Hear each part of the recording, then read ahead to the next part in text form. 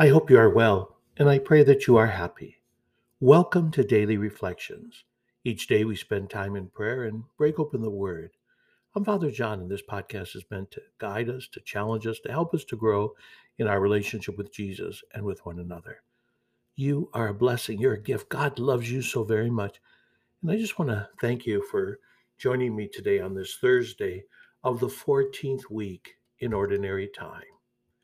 And we begin with Psalm 80, verse 2 and 3, 15 to 16. Let us see your face, Lord, and we shall be saved. Together, let us see your face, Lord, and we shall be saved. O children of Israel, hearken. From your throne upon the cherubim shine forth. Rouse your power. Once again, O Lord of hosts, look down from heaven and see. Take care of this vine and protect what your right hand has planted, the Son of Man whom you yourself made strong. Let us see your face, Lord, and we shall be saved. Together, let us see your face, Lord, and we shall be saved. Our reading for today is taken from Matthew chapter 10, verse 7 to 15. Jesus said to his apostles, "As you go, make this proclamation: the kingdom of heaven is at hand. Cure the sick, raise the dead, cleanse the lepers, drive out demons. Without cost, you have received. Without cost, you are to give.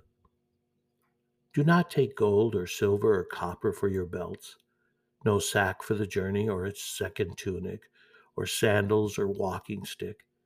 The laborer deserves his keep. Whatever town or village you enter, look for a worthy person in it, and stay there until you leave. As you enter a house, wish it peace.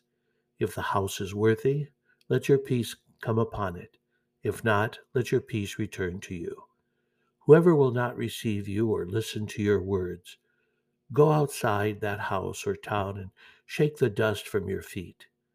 Amen, I say to you, it will be more tolerable for the land of Sodom and Gomorrah on the day of judgment than for that town."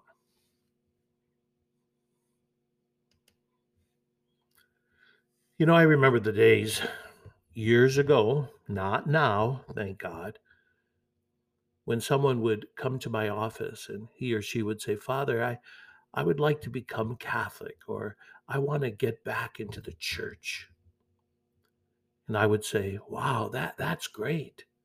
However, you're too late for this year, but please come back in September and we're going to help you then." I'm telling you, that's the stupidest thing I ever did as a priest. Rather than immediately welcoming someone on this journey, I turned what we do into simply a program that has to be followed correctly. The other thing is that I told the person to come back to us if you're serious. My friends, this is so contrary to the gospel command to go, go. I have truly learned that God's work is not about programs, but rather about relationships. I should have run out the door to that person. By the way, none of those people I told to come back ever did. I pray that they found another more welcoming community. And that's why today, in every church that I'm a part of, there's no waiting here. There's no programs that you have to get in gear with. No, we start right now, welcoming someone, loving someone, bringing someone into the church. In my prayer, I heard Jesus say to me very clearly, "What are you doing? What are you doing?" We cannot wait for the world that needs Christ to come to our door. Go means go. Go means reaching out to and inviting everyone to know Christ so that the kingdom will expand. We cannot take the easy route of preaching to the choir. We must reach out to those professions and fields of study that have lost all sense of the dignity of the human person, especially medicine, law, politics, education.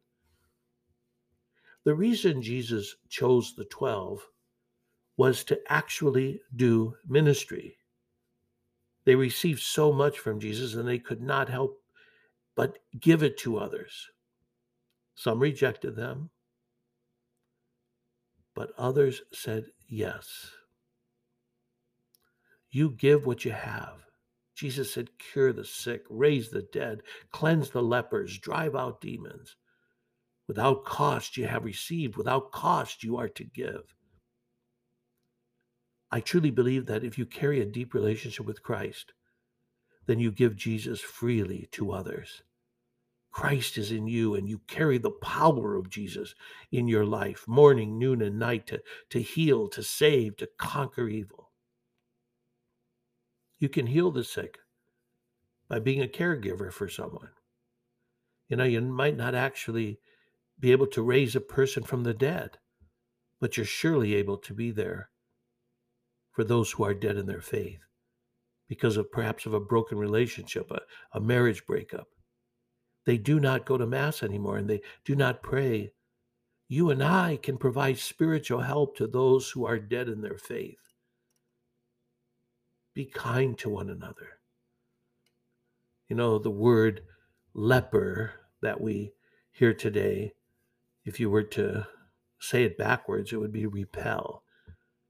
There are those people who get on our nerves, who give us a hard time, who we just want to avoid. Be kind. Help others. Send a greeting card to someone. In other words, do not hesitate. Do not hesitate to make someone's day. And most of all, pray for one another. My friends, the main thing is to not just sit on your couch. Listen to the Lord and go. Have a great day. Be sure of my prayers.